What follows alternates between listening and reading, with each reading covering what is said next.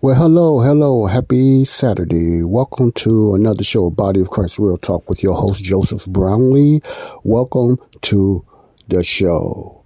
15 minutes of important topics and subjects. 15 minutes of important topics and subjects going into the 14th minute. Now, for the ones that's just tuning in, I've been doing an expose or explanation on the position of Israel. Not only what's happening in Israel, what should be the reaction and what should be our response as believers, as Christians, towards this situation with Israel. Is what's happening with Israel Bible prophecy? Is Israel the apple of God's eye today, or is Israel God's favorite nation today? Or is that a myth? Or what is it? So let's get into that. If you want to catch up on all that, please go to my last several shows that's dealing with Israel. It's mainly I'm giving you a little history lesson on Israel when it pertains to the Bible and where I stand and why I believe about what I believe about Israel and why do I come to the conclusion, and I think it lies with the word of God, why Israel today is not the real focus and on God's eye as far as being a favorite nation today, a nation that God is using today or is blessing today. And why I stand in that position. Okay, so go back and just check those out. Okay, now what I want to do now, like I've been promising the last few shows, is I'm going to read you a passage which would be Romans 10. I'm going to read Romans 10, and I'm going to try to explain what's going on with Israel today. Now, the passage I'm reading will explain or confirm what I was saying about why Israel's like they are now. You already know what Israel believes as far as Jesus. The majority of Israel, I would say close to 90% of Israel people do not believe that Jesus is their Messiah and King. They don't believe that. Most of them believe that Jesus did not fulfill that. So Jesus, he could not have been the one. Jesus in particular, the one came on earth. That's the position that most religious Jews and people in general people in general believe in. The religious Jews, that's part of Judaism. They believe in the 5 books of the Bible in the Old Testament only. They still looking for the coming of the Messiah, whether it's a person or a thing or a nation or whatever. That's what I get from a lot of background when it comes to that. But the outlook for the coming Messiah, like the Wailing Wall, proves that they don't believe that the Messiah came the first time. They think the person that called himself the Messiah or tried to claim to be Messiah, was a failure. He was not, and he was a fraud. They go as far as a lot of them saying that he was a fraud. Now, this is Judaism's outlook on the coming Messiah. So they're anti-Christ. They don't believe in Jesus the Messiah. They don't believe in the term Christian. So therefore, also they don't follow the teachings of the Apostle Paul as well. Mainly the Old Testament. So that's what you're going to hear out of mostly a lot of religious Jews and rabbis in there. Okay, so let me read you why they are blind and why they think this way, because God have blinded them. And I like to use the term they have been put on pause. So nobody is Israel today. The Christians are not replacement Israel. The body of Christ is not replacement Israel. The focus is not on Israel under this dispensation. This is a whole new dispensation called a mystery, only revealed to Paul. Has nothing to do with prophecy, has nothing to do with the kingdom program, has nothing to do with the millennium kingdom reign of Christ, and it has nothing to do with Peter and them, ruling over the 12 tribes of Israel and nothing like this. See, nothing, in other words, it has nothing to do with covenants or testaments or nothing. We're under grace. We're under the program called the gospel of the grace of God that was only revealed to the apostles to the Gentiles. So right now we are in the times of the Gentiles, not the Jews. Remember that. We are in the times of the Gentiles. That's why the majority of everything is owned and controlled by who? Gentiles. I mean, nations and different things like that. Gentiles run the majority of the world now because we're in the time of Gentiles. Now that will change in the future when Jesus will be king over the world and it will be over Jerusalem. But for now, under grace, this is the time of the Gentiles. The Gentiles been in rules for thousands of years now. So this is times of the Gentiles, not Israel, not the Jews. Okay, I wanted to run that through. Right now, let me read a passage for you. Okay, we're going to go to Romans 10:1. This is the author, Apostle Paul, spitting out, crying out his desire for Israel to be saved. Now listen what I'm saying. This is Paul's cry for Israel to be saved. Even leading up to the Israel of today, they are not saved. They are not saved. They are not God's favorite today under grace, like I just said. They are no different than any other nation. And then I'm getting into some details why I think we just, as Christians, we need to watch that. We need to really look at our Bible. There's nothing wrong with what we're doing, but we need to understand. If you don't believe in the Messiah, or you don't believe Jesus is Lord or the Son of God, God looks at any nation and rejects any nation that don't accept his son for what his son sacrificed and done, including Israel. Israel don't get no brownie points or nothing like that. They cannot choose to just stay in the law and say, we're going to believe this way. So therefore, God is not using this nation. They're just like dead now. Just like a person that's not saved, Israel the same way, they dead. They don't mean nothing right now at this time in the eyes of God. Okay, so that sounds cold, but according to the Bible and the way God moved through Israel, this is very accurate. Okay, let me read what Paul is saying.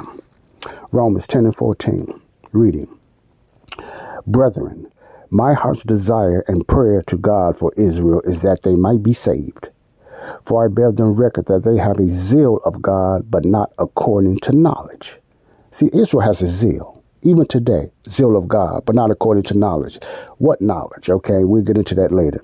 For they being ignorant of God's righteousness and going about to establish their own righteousness, have not submitted themselves unto the righteousness of God, even today. For Christ is the end of the law. What did that say? Christ is the end of the law. What do Israel, the rabbis especially, practice today? The law, the Torah. For Christ is the end of the law, for righteousness to everyone that believeth. For Moses describes the righteousness which is of the law, that the man which doeth these things shall live by them. But the righteousness which is of faith speaketh of the wise. Say not in thine heart, who shall ascend into heavens, that is to bring Christ down from above, or who shall descend into the deep, that is to bring up Christ again from the dead. Verse 8, but what saith? The word is near thee, even in thy mouth and in thy heart, that is in the word of faith which we preach, that if thou shalt confess with thy mouth the Lord Jesus, and shalt believe in thine heart that God hath raised him from the dead, thou shalt be saved. For with the heart man believeth unto righteousness, and with the mouth confession is made unto salvation. Now, this is not the salvation message. I want to get that out there. This is something that Israel have had to believe about confessing what they believe about Jesus. Okay? All right. For the scripture saith, whosoever believeth on him shall not be ashamed. 12, for there is no difference between, here we go, the Jew or the Greek. The Greek is a Gentile, so just say there's no difference between the Jew or the Gentile. For the same Lord over all is richer to all that call upon him. 13, for whosoever shall call upon the name of the Lord shall be saved. You notice those few verses I just read. That is very important. Israel does not do that even today. Okay, 14, how then shall they call on him and whom they have not believed? And how shall they believe in him of whom they have not heard? And how shall they hear without a preacher? Okay. Now, I'm going to stop right there and I'm going to go to 11. And this is what I want you to understand. Let's go to 11. I got, 6 minutes left. Let's jump to 11. I wanted to give you a little foundation where I'm going with Israel and what's Israel's position today. Chapter 11, verse 1. I say then, hath God cast away his people being Israel? Be focused on the people, it's Israel. Okay. I say then, hath God cast away his people? God forbid, or of course not. For I also am an Israelite of the seed of Abraham and of the tribe of Benjamin. God hath not cast away his people Israel, which he foreknew or foretold. What ye not what the scripture said in the book of Elijah, or the book of which said Elijah said this, how he maketh intercession to God against Israel, saying, Lord, have they killed all their prophets and dig down into thy altars, and I am left alone, and they seek my God. But what said the answer of God? I have reserved to myself 7,000 men who have not bowed to the knee of Baal. This is Elijah crying about that. He felt that he was the only one serving God, but God had to let him know there is a remnant of Israel. There's a remnant of Jews and followers that follow me. Several thousand that still follow me. Even today. That's why I say even Israel, there's going to be that remnant of the little flock Jesus called that's going to follow God, even going into the last day, that is of Israel. Their eyes will be open. Let's go to 12. Now, if the fall of them be richness, now I'm 11 and 12. Now, if the fall of them be the richness of the world and the continuing diminishing of them, the riches of the Gentiles, how much more their fullness, okay? 13.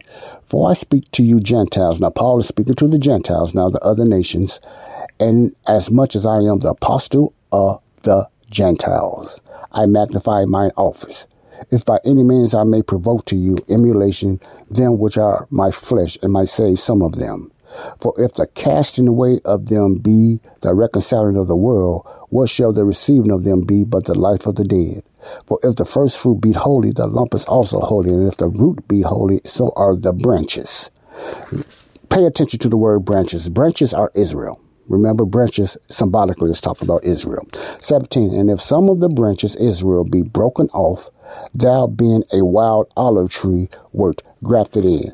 Okay, I'm going to have to continue this in the next show, but remember, the branches is Israel. The original branches is Israel, symbolically, okay?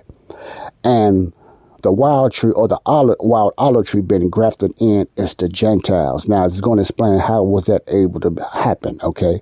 So if some of the branches be broken off, which is Israel, and thou, in other words, you all, which is Gentiles, being a wild olive tree, were grafted in among them, and with them partakers of the root and fatness of the olive tree. In other words, the branches Israel was grafted off. God pulled them off because of their unbelief. Because of their unbelief, and that made room for the Gentiles to be added in. Not the body of Christ, but the Gentiles. That means the doors will be open for the Gentiles to be saved through the teachings of Paul. This is all it's saying. The branches of Israel, just look at the tree. We have a tree. The original branches is the original leaves or the fruit, whatever fruit it is. That fruit is not growing and it's dying, the dead fig tree. So God cannot use it. He pulls it off. So he adds another branch, the olive tree, with the Gentiles on. And that's what we in the times of the Gentiles now. 18. So boast not against the branches, but if thou boast, thou bearest not the root, but the root thee. Wilt thou say then the branches were broken off that I might be grafted in? Well, because of unbelief, like I just said earlier, unbelief. This is the only reason the Gentiles was grafted in. Praise God for that, because the Jews stubborn and stiff-necked in their unbelief, which they still hold today. Well, because of unbelief, they were broken off, and thou standest by faith. Be not high-minded, but fear. For if God spare not the natural branches, take heed lest he also spare not thee. I'm going to stop right there. Then I'm going to get right back into it in continuation. This is very important to understand in the next episode of Body of Christ Real Talk. God bless you. Peace out.